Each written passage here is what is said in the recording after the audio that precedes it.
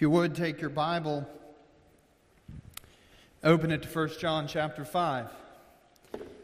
Yet again. So we have been here in 1 John for some weeks now. Why? Why don't we just move on with it, Jay? I want to remind you this morning, why not? Why it is that we would stick at this verse for so long. And to be honest with you, I think I've shared this with you, is somewhat of a surprise to me. I had intended to move on as well, but I realized so much that here we have the winsome older apostle who is poetic in his writing, and he's trying to strengthen the church, and he ends with this encouragement that we read in verse 21, little children, keep yourself from idols. It's just a mesmerizing statement if you really think about it and you really have a right interpretation of it. Because here is John, and he knows that the church is hurting. He knows that in this particular context, the church has gone through one of the biggest church splits of all church splits. This is a good, solid text to make an argument that the church has always been thoroughly Baptist.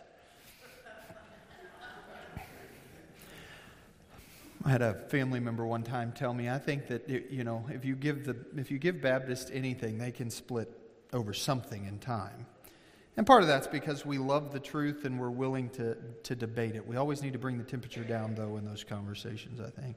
But here, John has written that there are those who have gone out from among us because they are not of us. The church really hadn't split. The church was purified because false professors had left the congregation.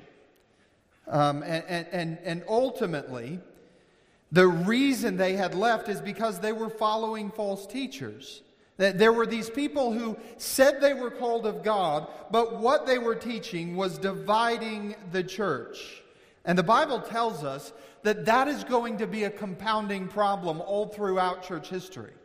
That there are going to be people who rise up and because of their own passions and their own desires, teach things that God has never instructed them to teach. And so here we find the church, beleaguered, weary, probably somewhat confused and disoriented.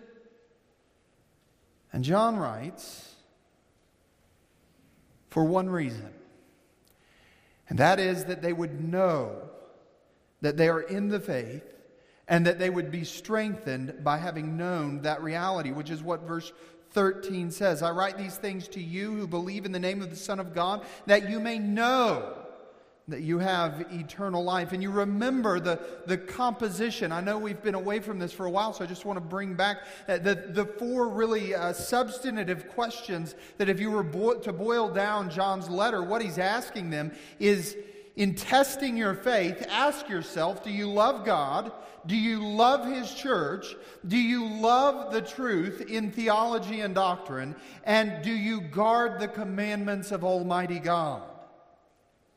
Do you rest in the reality of knowing that God is working in an increasing way in those four things in your life? Love for Himself, love for His church, love for the truth, and a guarding of the commandments of God. You see, John is this great comparative teacher. He's dealt with truth and error, light and darkness, lawlessness and righteousness, hate and love. And as he concludes here in verse 21, and he encourages us not to be taken in idolatry, he's really by implication giving us another comparative analysis. And that is this. Friends, you are in one or two veins in every action that you take in life. You are either worshiping the living God or you are idolizing a creation that is broken. Which one's it going to be? One will lead to life, the other will lead to death. John had it down understanding that the way to teach was by comparison, and in these comparisons there's not a middle way. It's kind of like the C.S. Lewis axiom about our Lord, that Christ is either Lord, lunatic, or liar. He either is who he claims to be.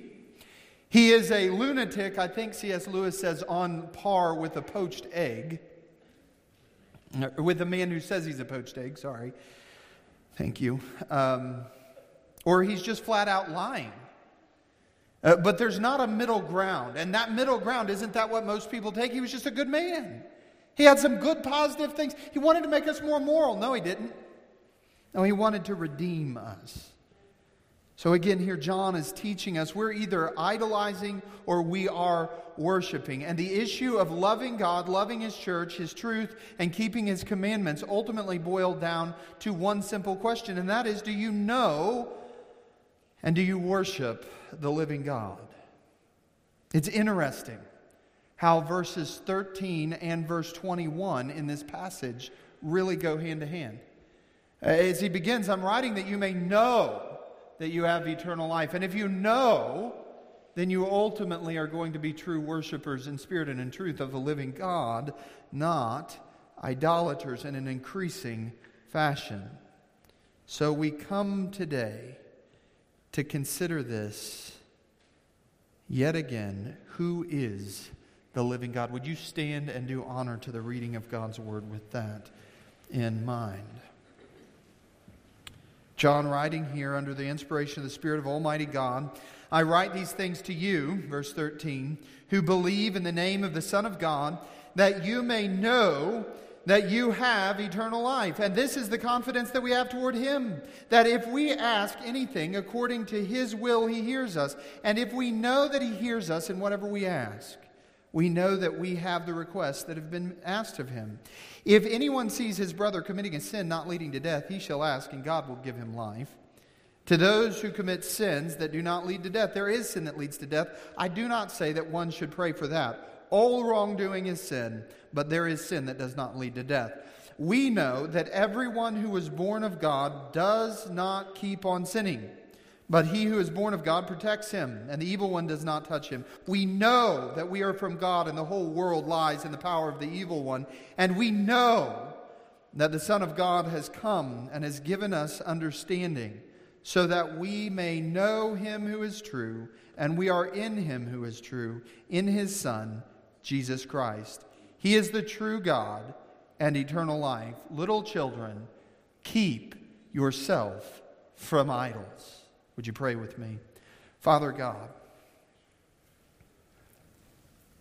we come into your presence, acknowledging the weight of your holiness and aware of our own depravity, and those things only by the working of your Spirit.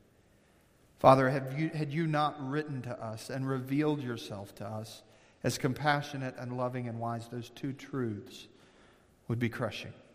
We would be left without hope. And yet you've sent your Son in the likeness of sinful flesh to live perfectly in our place.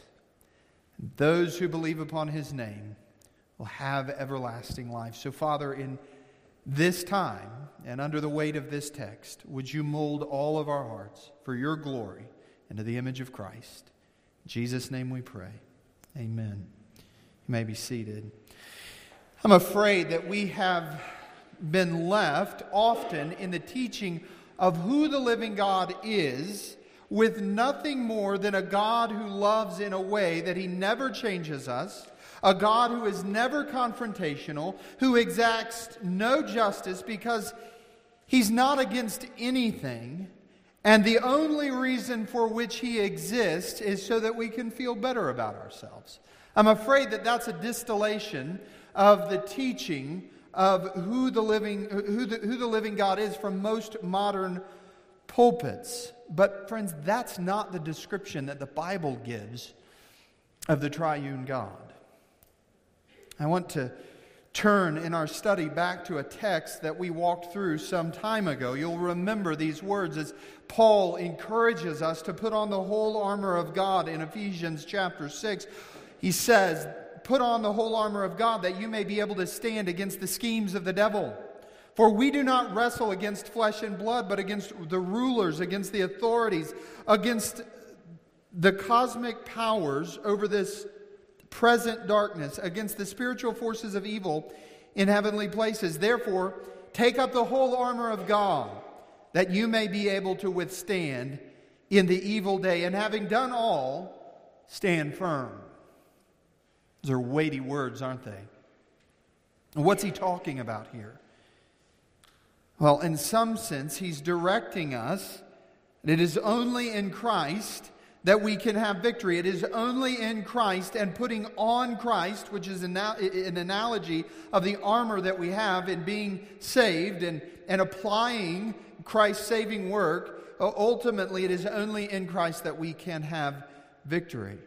And some would come and they would ask, saved from what? What is it that we are to stand against in the evil day?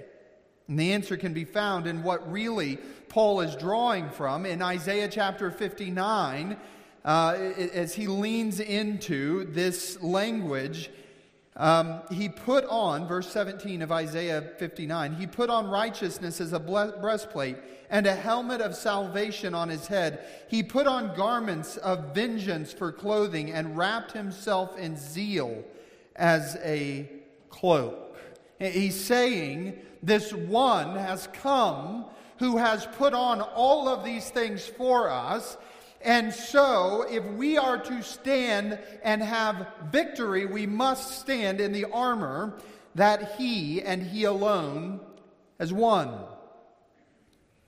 But here, in saying, encouraging us to put on Christ, he goes on to say that you may be able to withstand in the evil day, and having done all, to stand firm. And the question is, what is he talking about? What evil day?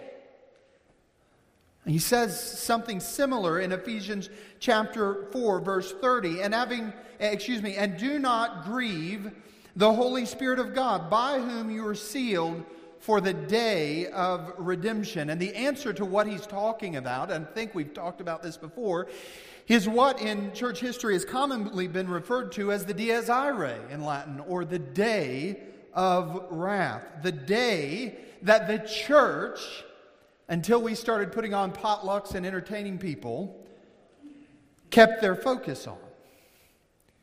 You see, the church throughout the centuries, friends, have not lived in light of the offerings, in light of what we wear to church, in light of the political nonsense in our culture, in light of all the things out there or that we can contrive in here.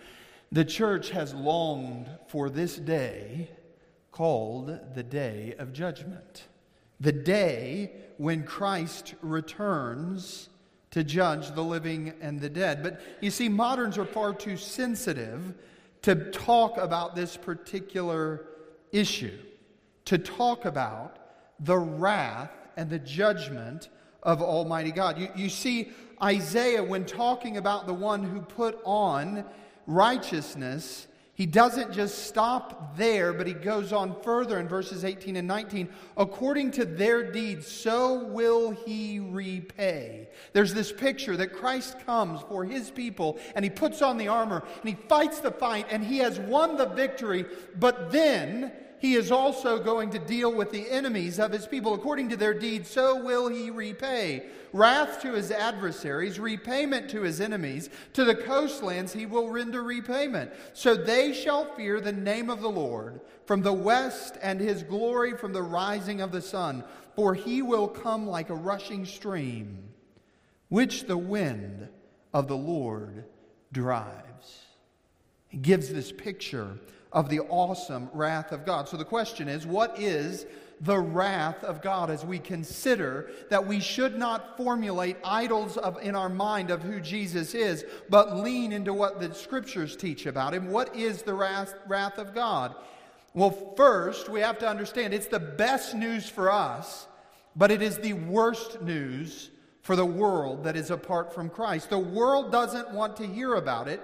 They want to mock the wrath of God. They laugh about it. They ignore it. And why? Because if you're going to live a life for yourself, in accordance with your own flesh, for your own purposes, and for your own glory, the wrath of God opposes all of those things, and it's bad news. The odd thing, friends, isn't that there are some people in the world that oppose talking about the wrath of God. That's not surprising. That's logical.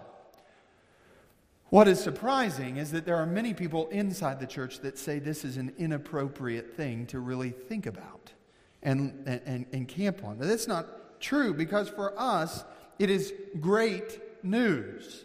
Because ultimately, God is going to deal with all of his enemies. And the Bible is not silent. It doesn't whisper about the wrath of God. We see God's wrath in judgment throughout the entire redemptive narrative. Sodom and Gomorrah, Jonah, on and on and on, we see the reality of the wrath of God. Someone mentioned that the wrath of God is referred to 470 different times throughout Scripture. So let's read all of them this morning. I'm kidding.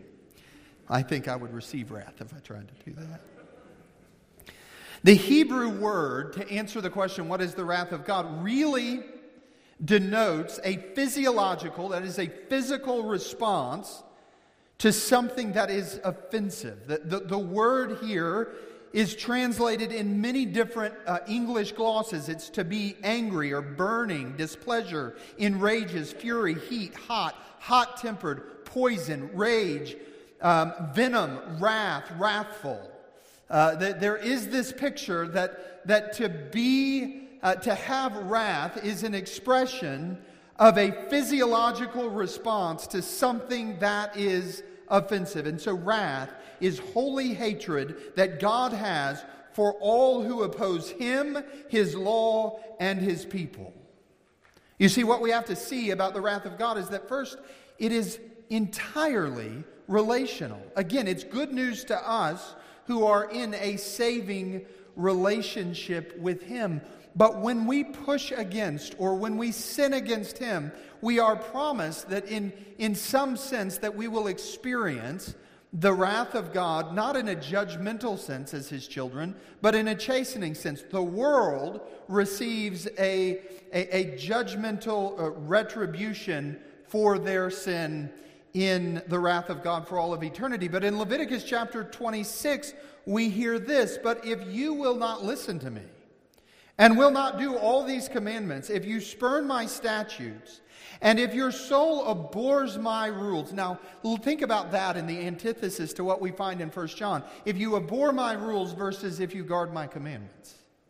And aren't you grateful? There is a reason for worship if we just stop right here today and rejoice in the reality that God, by the working of his Spirit, has given us not a heart of stone, but he's taken that away and given us a heart of flesh. Not that we keep the law perfectly, but that we have a heart that is sensitive to the Word of God, to the commandments that he gives. And when we come to one of those commandments, we don't abhor them. We say, yes and amen, you are right, God, in all of your judgments and all of your ways. He goes on, so that you will not do all of my commandments, but break my covenant, then I will do this to you. I will visit you with panic, with wasting disease and fear that consume the eyes and make the heart ache. And you shall sow your seed in vain, for your enemies shall eat it. I will set my face against you, and you shall be struck down before your enemies. Those who hate you shall rule over you, and you shall flee when none pursue you. Now this, if somebody looked at this, oh, this God is angry. No, he's loving, and he has set his affections upon his people, and he's a jealous God, and he's not going to let them go. He's going to pursue his people. Now some will come to verses like this and they go, oh. And so what they'll do is they'll take a verse like this and they'll soften off all of the rough corners of what God is saying he will do in his indignant wrath towards sin. We shouldn't do that. We should let those rough edges of realizing that God is imminently opposed to sin. You know who needs to be shaped and fashioned? It's not this verse. It's not the 470 verses that deal with wrath. It's you and I that need to be changed. You see, God has an unchanging, believe this, beloved, He has an unchanging disposition in His holiness against sin, all of the time. Paul tells us in Romans chapter 1, "For the wrath of God is revealed from heaven against all ungodliness and unrighteousness of men, who by their unrighteousness suppress the truth." Now, I think part of the reason why we suppress the truth about wrath is because we come to believe that God's wrath is like ours. Because what happens is when we are angry and indignant about when we have a physiological response to an offensive stimuli, we respond in ways that are generally petulant, foolish, and intemperate. We lash out is what we do. I mean, we respond in foolish bursts of anger that later on we go, why did I do that? Why did I say those things? Why did I behave that way? I mean, just as an illustration, take my precious wife, who is not given to fits of rage. As we think about what does it look like when humans lash out in anger. And gentlemen, feel free to apply this to your relationship with your wife and how you think she would respond. If you said, "Man, I really love this piano. It is gorgeous. And I just love the way it sounds. And I just kind of want to play with it." Sarah's not going to burst out in wrath about that. But if I say those very same things about another woman, I won't have to cover myself in sackcloth and ashes, because I probably will be ashes. I would experience the wrath of my wife. Now, I may be flattering myself. She may just say, she'll bring you back.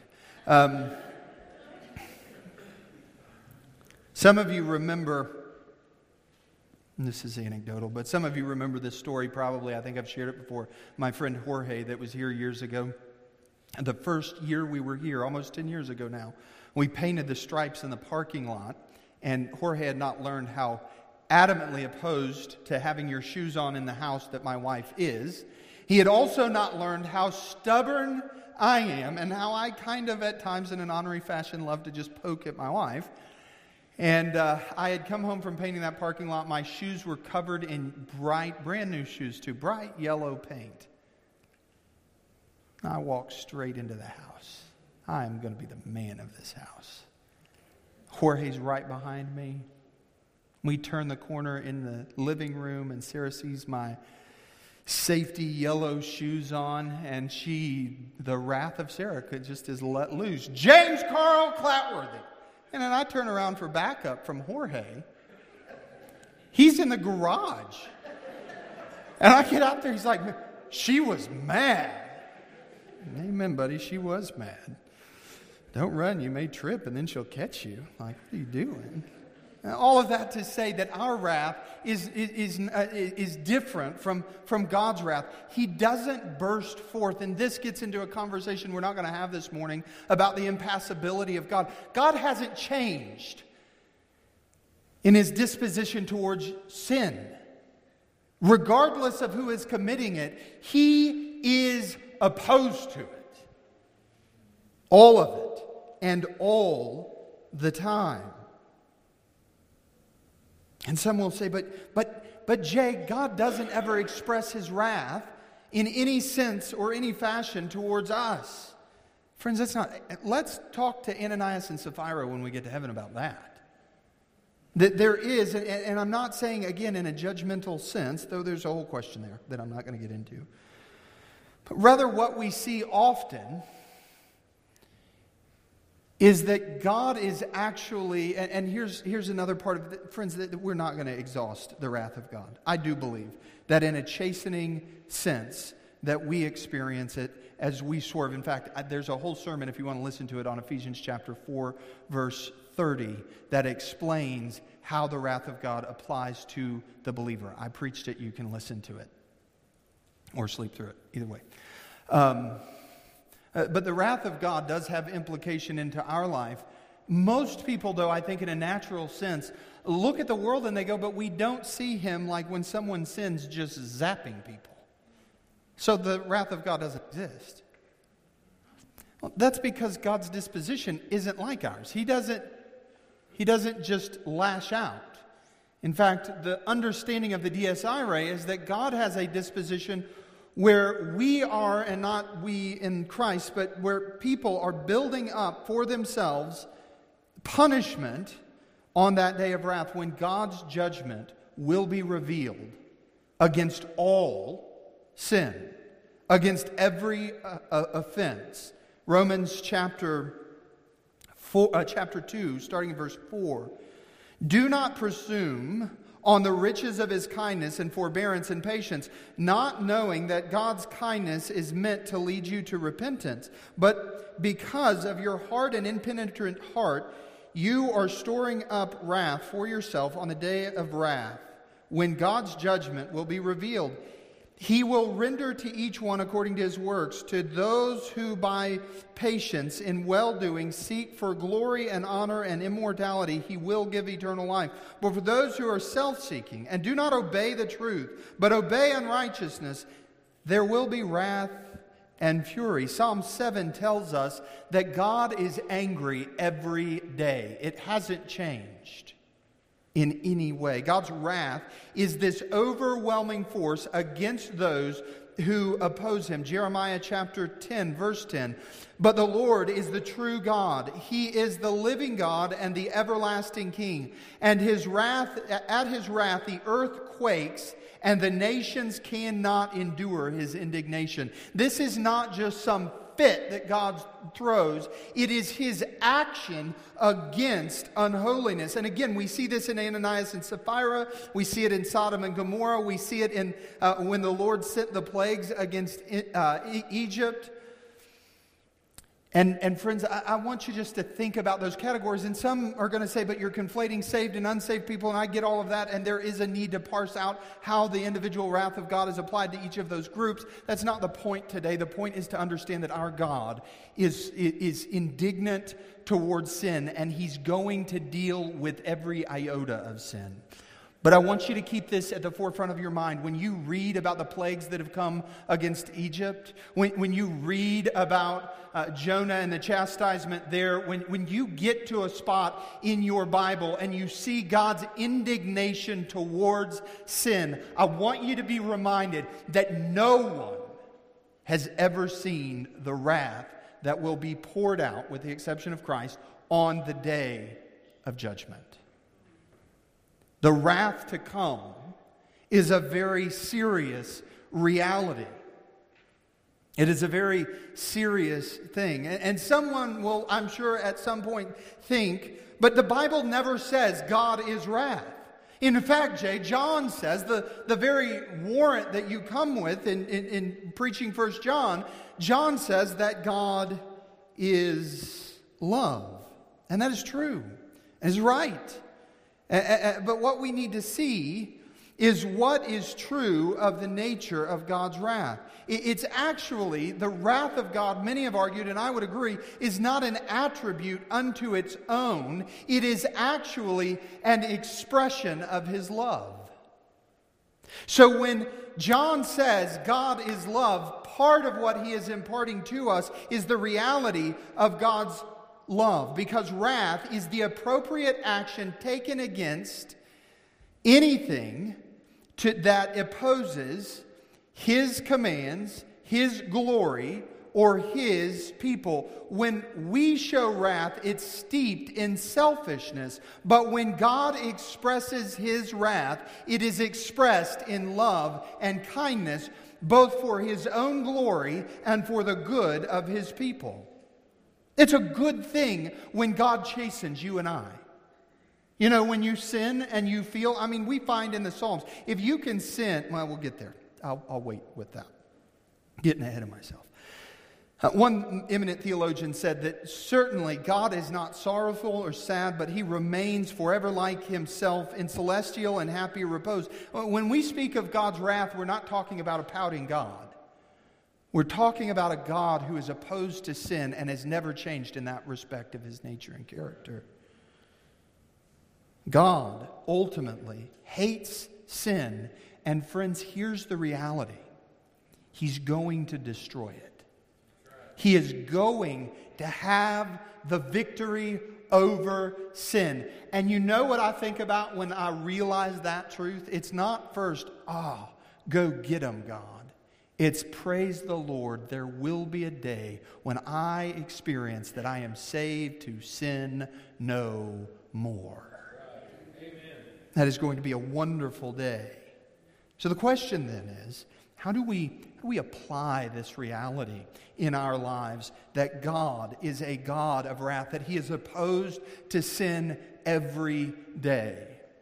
And I want you just to think practically first about the implications, and I'm not going to fill in all of this, but I think sometimes we get to a point, I'm not jumping into a political, philosophical debate.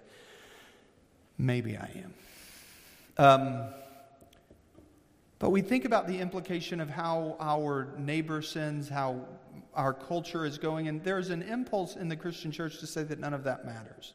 And I feel that impulse at times. But friends, when you realize that every action that is done in idolatry will ultimately result in the pouring out of wrath, that means I'm concerned in a particular sense that we don't walk in a way that is displeasing to God. Because God's going to deal with all sin. And if our culture continues to go in a direction that is opposed to God's created order, God is going to deal with that. And we see this all throughout history. As entire civilizations fall into abject immorality, God allows that to go on for a season. And here's where there's ambiguity and an entire conversation to be had. All I want to make the point of is this. We have to realize God is going to deal with sin. That's the first and primary application. In every area of our lives, God will deal with all of this.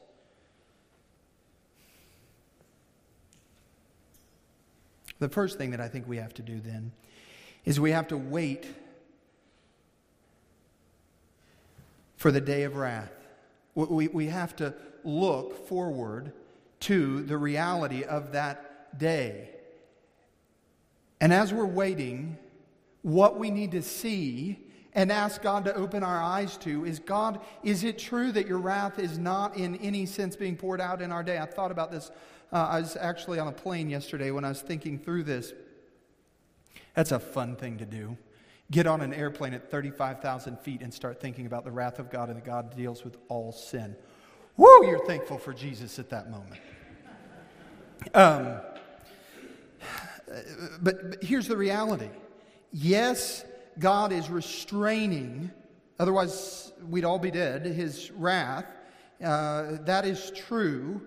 But is it true that we can't see his wrath anywhere? That his opposition and judgment against sin, is it not expressed in the world? And the answer is no, it's absolutely expressed in the world. We see it every day. Open your newspaper. There's an entire section called the obituaries that deal with the fact that God punishes sin. Do you want to know how to test whether or not someone is a sinner? Wait around and see if they have a funeral. And 100% of the human race has fallen in death. And that is not, here is what humanity has done with that, right? And we've all fallen into this. That's just the natural process of life. Jay, that's just a biological reality. Is it?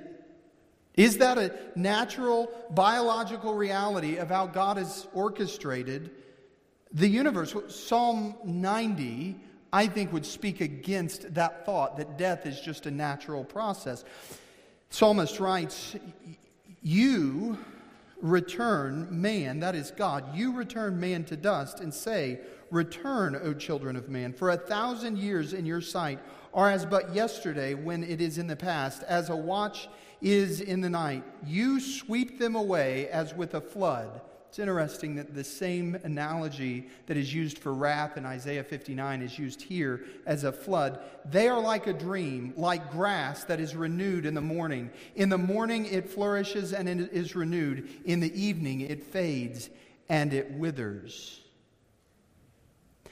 Friends, you would think on the heels of a pandemic where millions of people have died around the world that humanity might stop and go, wait a minute. In fact, there was a reality in human history that when a pandemic, pestilence, came against a people, they understood this doesn't escape the sovereignty of Almighty God.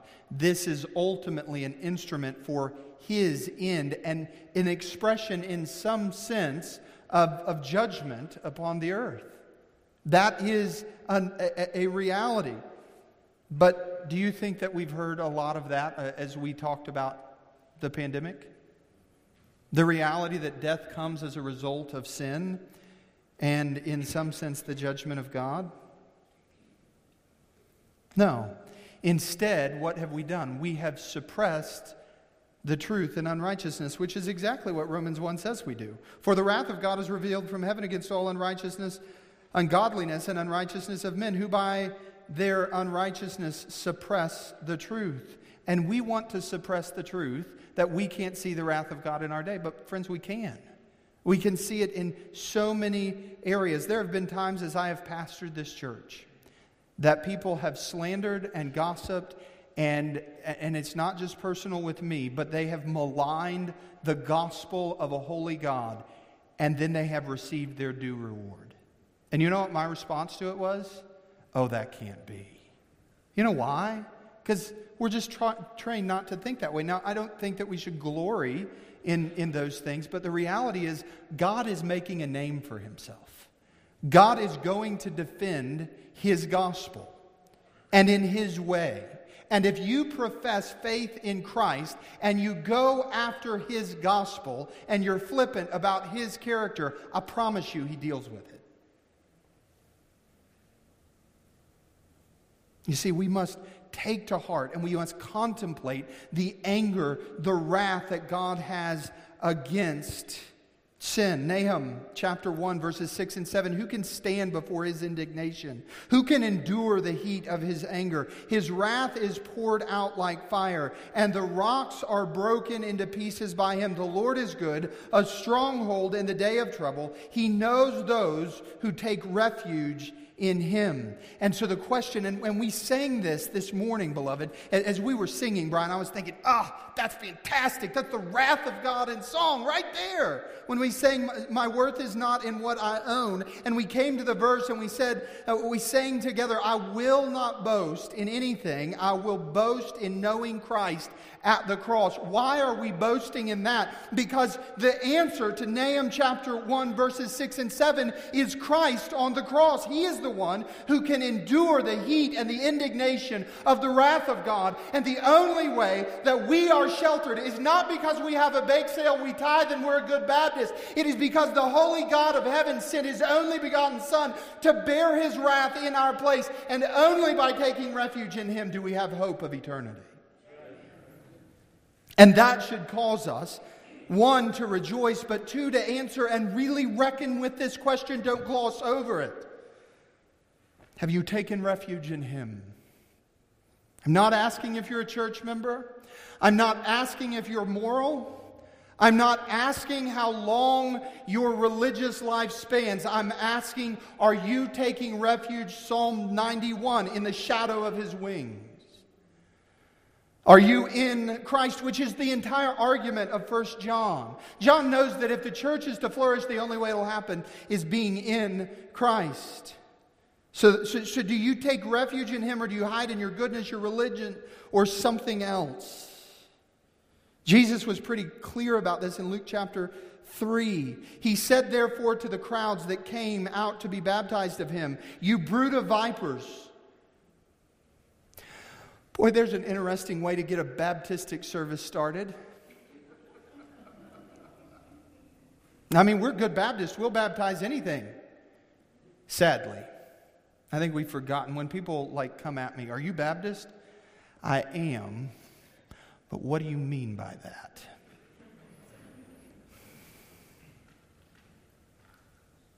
He said, therefore, to the crowds that came out to be baptized by him, "You brood of vipers, who warned you to flee from the wrath to come? Bear fruits in keeping with repentance, and do not begin to say to yourselves, 'We have Abraham as our father.' For I tell you, God is able from these stones to raise up children for Abraham. Even now the axe is laid at the root of the trees. Every tree, therefore, that does not bear good fruit is cut down and thrown into the fire." Psalm 2. Verses 10 through 12. "Now therefore, O kings, be wise." It's not about our position. "Be wise, be warned, O rulers of the earth. Serve the Lord with fear and rejoice with trembling. Kiss the Son, lest he be angry and you perish in the way, for his wrath is quickly kindled. Blessed are those who take refuge in him." Now, ultimately, while Christ delivers from every drop of divine judicial wrath, the Father can be displeased with the actions and attitudes of his children. And Christians, too, must be aware of grieving the Holy Spirit. This is what I was talking about, Ephesians chapter 4, and it is seared into my mind by providence, I believe, more than anything else, because when I preach this, a dear person to me the very next week lived in the antithesis of this verse, and God dealt with them in wrath. Ephesians chapter 4, verse 30, "And do not grieve the Holy Spirit of God, by whom you were sealed for the day of redemption." And the entire picture of that verse, don't grieve the Holy Spirit, he's not saying what a lot of people say, which is some version of don't grieve God because, you'll hurt him. God can't be harmed. He's saying, be warned. God is unchanging. He is always against sin. And beloved, just because you are in Christ doesn't mean that if you swerve into a life of sin, that God will not deal with it. In fact, remember, you are sealed by the Spirit of God. And if you sin, He will judge you in chastening and bring you back to the position that He desires for the day of judgment. He is saving all of us into the image of Christ. And if you live a life in rebellion towards His statutes, God is not sitting back going, oh well. He is continually angry at sin every day, and He's going to justly act in accordance with that reality. If you sin, He will chasten you. And somebody's going to ask, well, what if I can sin and it doesn't bother me? I mean, Jay, there's just things about me that I know I can sin. It's just who I am. Boy, I can't handle that when people take the identities of their sin life and they make it who they are. God did not create you in your depravity. He is going to deal with that. And if you can rejoice and kind of make light of your sin and that God hasn't chastened you, beloved, I think you need to go back to the first question. And that is, have you taken refuge in Him? Do you actually know the living God as Savior? Because He has promised faithfully to chasten those that actually belong to Him. The other way we apply, I think, the wrath of God is this. It changes the way that we relate to other people. God's wrath, and here's the interesting thing. There are a lot of people, I think, that have mishandled the wrath of God. I'm sure I have. And so when they talk about the wrath of God, they themselves, instead of actually trafficking in the wrath of God, they're kind of petulant, angry, bitter Christians, which is funny because that's human, sinful, fallen wrath, not holy, omnipotent, godly wrath, right?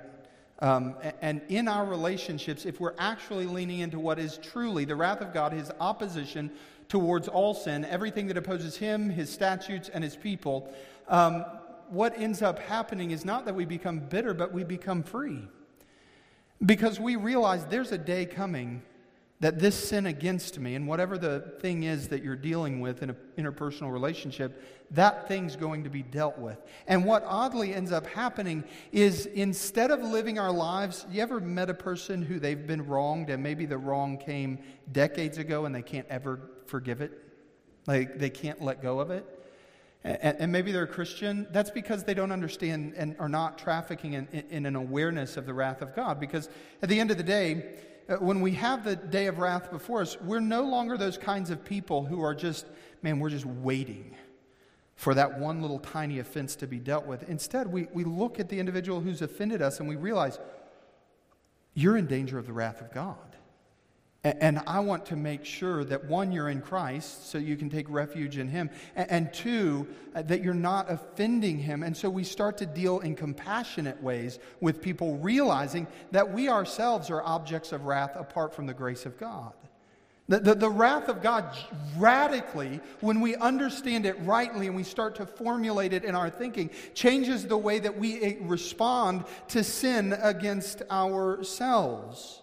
And that's why Paul uses the wrath of God as not a thing to pump the church into bitterness, but into trust in the Lord. In Romans chapter 12, verse 19, knowing that God is angry with the wicked, we can lay aside our own anger. And then Paul says, don't avenge yourselves, but rather give place to the wrath of God. For it is written, vengeance is mine, I will repay, says the Lord. And in verse 9, for some of you who are thinking, so does that mean we just become the kind of church that's indifferent to sin and we just smile at everybody? No. Romans chapter 12, verse 9 says, let love be genuine, abhor, hate what is evil, and hold fast to what is good. Our relationships begin to be molded in the awareness that God is always against what He's always been against.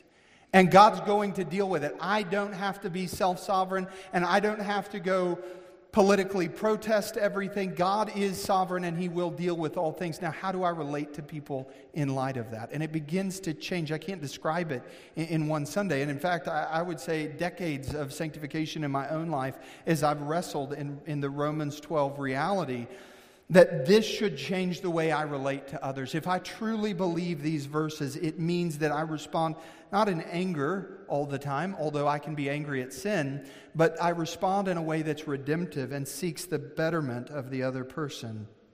So again, God's wrath is the love of God expressed against all those who oppose His glory, His law, His people. And so then the question comes, well, again, why verse 21? And how does this tie into wrath? I think that it's just lock solid about wrath, actually, the implication of verse 21. Because John is here warning of threats against the church throughout the entire letter. And then some people literally interpret verse 21 as though they will write entire commentary that verse 21 is disconnected from the rest of it. It's just kind of I forgot to tell you all, don't idolize. By the way, that's a really big one, but it doesn't have anything to do with what I've been telling you all along. And that's not accurate. Think about chapter 4 and its connection to verse 21. Verse 1. Beloved, do not believe every spirit, but test the spirits to see whether they are from God. For many false prophets have gone out into the world. John has dealt with the reality that false teachers are a great threat and that they will one day bear the wrath of God. Why does theology matter? Because the wrath of God is poured out against all ungodliness and unrighteousness of men who suppress the truth in unrighteousness. The wrath of God is against false teachers in and amongst the church, and He is against His people spewing false teaching. Ephesians chapter 5, verse 6, let no one deceive you with empty words. For because of these things, the wrath of God comes upon the sons of disobedience. Humanity will experience the power of God that causes the earth to quake because of bad theology.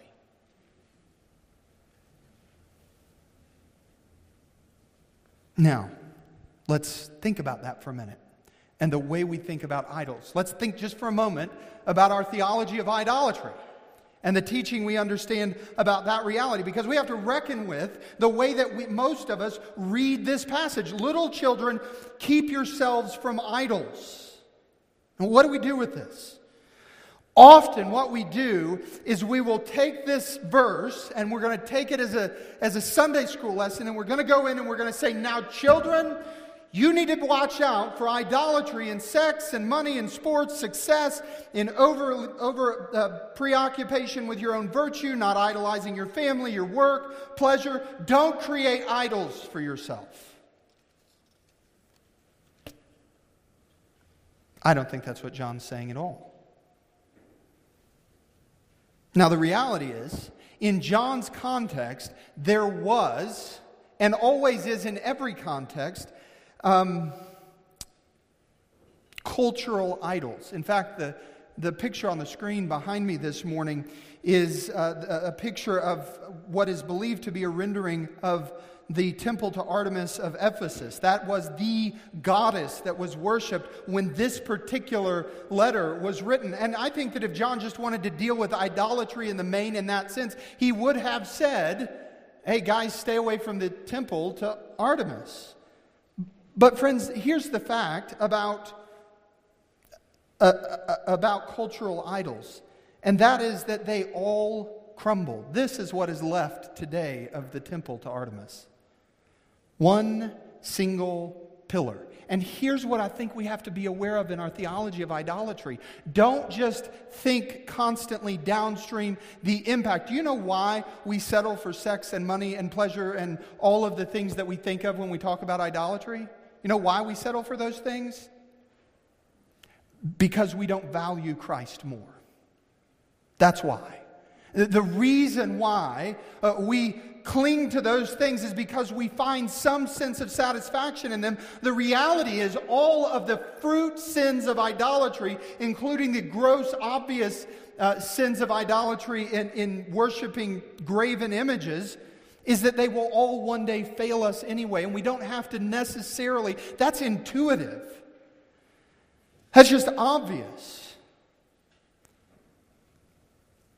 But here, I think, John is pointing at idolatry not of all of the list of things. He's pointing first and primarily that we are idolaters in our mind. The people who were opposing the church were the Gnostics. They were dragging people away from the church and away from Jesus, not with stone carvings, but with ideas. Do you know what's going on in the church in America today? People aren't being driven into temples in America by the droves to worship Artemis. And I didn't put a picture of her up there for a reason. It's not a pretty sight. What's happening is that people are being taken away by false ideas of who God is. A Jesus who merely is begging for you to come to Him. And then once you come to Him, you can live however you want, according to your own conscience. You don't need to worry about theology. That's just too brainy. That's odd, because in the same place that Paul tells us that we are to leave things to the wrath of God, he begins by talking about being transformed in the renewing of our mind. Friends, the only way that we stand against idolatry is by knowing the living God. Is by pushing against false teachers and false notions of who God is. Is God love? Yes, He is. But part of the expression of that love is that our God will judge all sin in His wrath. You see, the question really of idolatry just boils down to this. Do you love God? Do you love His church? Do you love the truth? Do you guard the commandments that He has given? And the only way, do you know how you get to yes and amen to those 4 questions? By being a good Sunday school participant? By being born into the right family? By being a staunch religious person? By following the rules? And the answer to all of that is no. John's solution to idolatry is not tearing down statues and picking on the cultural idols. And that's why I haven't preached this passage that way. The way that John deals with idolatry is pointing all throughout this letter To the reality that our only hope to escape idolatry and to fall into the category of being true worshipers in spirit and in truth is by knowing the true and living God. And the only way that we know Him is by digesting His Word. Turn back to chapter 1. That which was from the beginning, which we have heard, which we have seen with our eyes, which we have looked upon, and have touched with our hands concerning the word of life. That is, he's talking about Jesus here. The life was made manifest, and we have seen it and testified to it and proclaimed to you eternal life. All of this is theological, by the way, which was with the Father and was made manifest to us. That which we have seen and heard we proclaim also to you, so that you too may have fellowship with us, and indeed our fellowship is with the Father and His Son, Jesus Christ. Do you know how it is that you rightly come to understand who Jesus is? It's not by your feelings. It's by understanding the actual authorial intent of the writers of all 66 books of the Bible.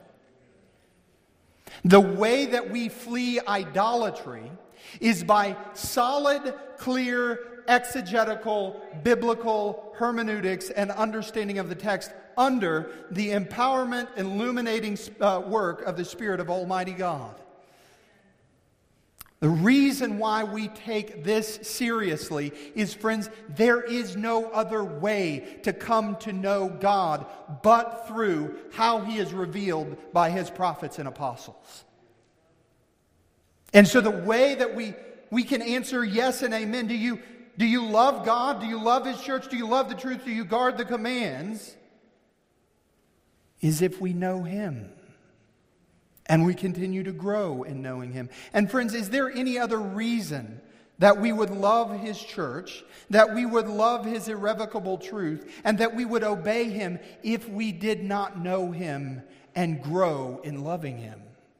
None of us would love Jesus apart from growing in those categories.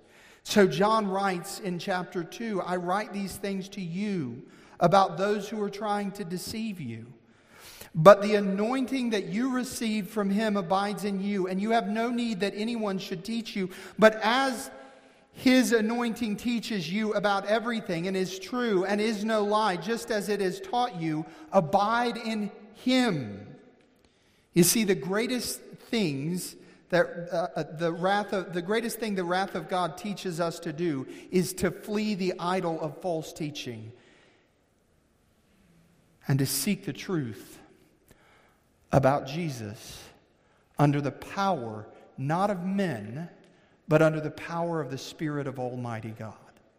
Now, I'm afraid that when I say that, some people are going to say, so we don't need theologians. No, because Ephesians 4 tells us that those men are gifts to the church, and they are used to the ends of the church growing in their theological understanding of who Jesus is. Can I tell you this morning without apology? And the weight of this statement is, I wish I could convey it, and I'm sure you've experienced it in your own Christian life in a certain way. But the Jesus that I know today, what is today's date? December the 4th, 2022. He is more than the Jesus that I knew, and not more in His person and His essence. He's unchangeable, immutable. I'm not making that argument.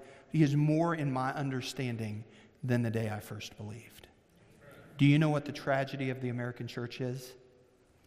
Some people will go into that water, and they will live their life on a planet that John tells us many false teachers have gone out. There's a lot of idols. There's all of these problems. And the day of their death, they have not grown in their understanding of who Jesus is.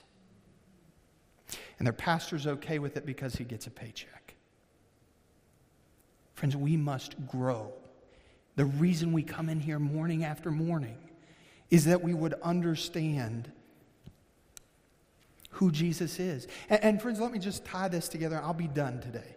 Do you know why we do the confession ultimately? I know we've made some pleas, and Chad did a great job 2 weeks ago, and David did a great job this morning giving us a clear picture. Do you know why it is that we come and confess our sin? What is the number one hindrance that you and I have in our day in our understanding of who Jesus is according to his word. Let me ask the question this way. What is the number one hurdle between you and the word of and a right understanding of the word of God? It's your sin. Because naturally what we'll do when we come in on a Sunday morning, if we don't take time to acknowledge the reality that we are sinful, fallen people in need of the grace of God in every area of our life, and especially in understanding his word, is we won't come under the text, we will lord over it. And every time it is proclaimed, when it is clear, friends, it is not ambiguous that God sovereignly chooses who he will unto salvation. It is a theological controversy. It is not a biblical one. God is erudite without any equivocation about that reality in the text. Do you know why there's the theological controversy? Because people don't confess that they are sinners in need to see the truth of the gospel in the Lord Jesus Christ. And instead of coming away from the Bible with a clear picture of Jesus and worshiping, the reason why America's in the state it is today is because we have a poor hermeneutic and we do not submit ourselves to the Word of God to understand who Christ actually is. And so what we do is we create idols in the text. And generally, we are the idols. You want me to prove it? How many sermons have you heard on 1 Samuel chapter 17, David and Goliath, where you turn into the hero at the end of the story? We are natural idolaters. And so the reason that we do this is that when we get to this, we've been reminded this is holy, and we are not. And we don't just need J, we need, you know what the best recipe for church growth is? The Holy Spirit showing up and revealing Christ to his people. And that comes through the preaching and proclamation of the word. So I'll leave you with this today. Little children, keep yourself from idols, for many false teachers have gone out into the world, and contrary to their message, our God is a consuming fire. Would you pray with me? Father God, we come into your presence this morning, acknowledging the weight of your holy wrath, just wrath. And Father, we come this morning acknowledging the reality that in areas where we believe wrath is too strong, the issue is not that wrath is too strong, it's that our understanding of our sin is too weak. Because when we see our sin for what it is, and we see it the way you see it, your wrath in its worst form is right. You are just in your opposition to sin. And we come to confessing that this morning. Father, we confess the reality that your wrath will be poured out against those who teach false things in your name. God, help us to flee from our vain intellectual idols, our misconceptions of who you are. And Father, this morning, if there's one here today that doesn't know you and has never taken refuge in Christ and in his saving work and in the reality that you've poured your wrath out upon him for all who would call upon his name, Father, would you open their eyes and show them the glory of Christ that they might flee to you in repentance and faith? And for those of us who are here this morning, let us not be the people that walk out of this room and forget what we have just seen in the mirror of your word. But let us go being convicted of the reality of our own vain idols of the mind and the idols that we pursue in our lives, and let us lay them down for your glory. And would you do that in our lives by the working of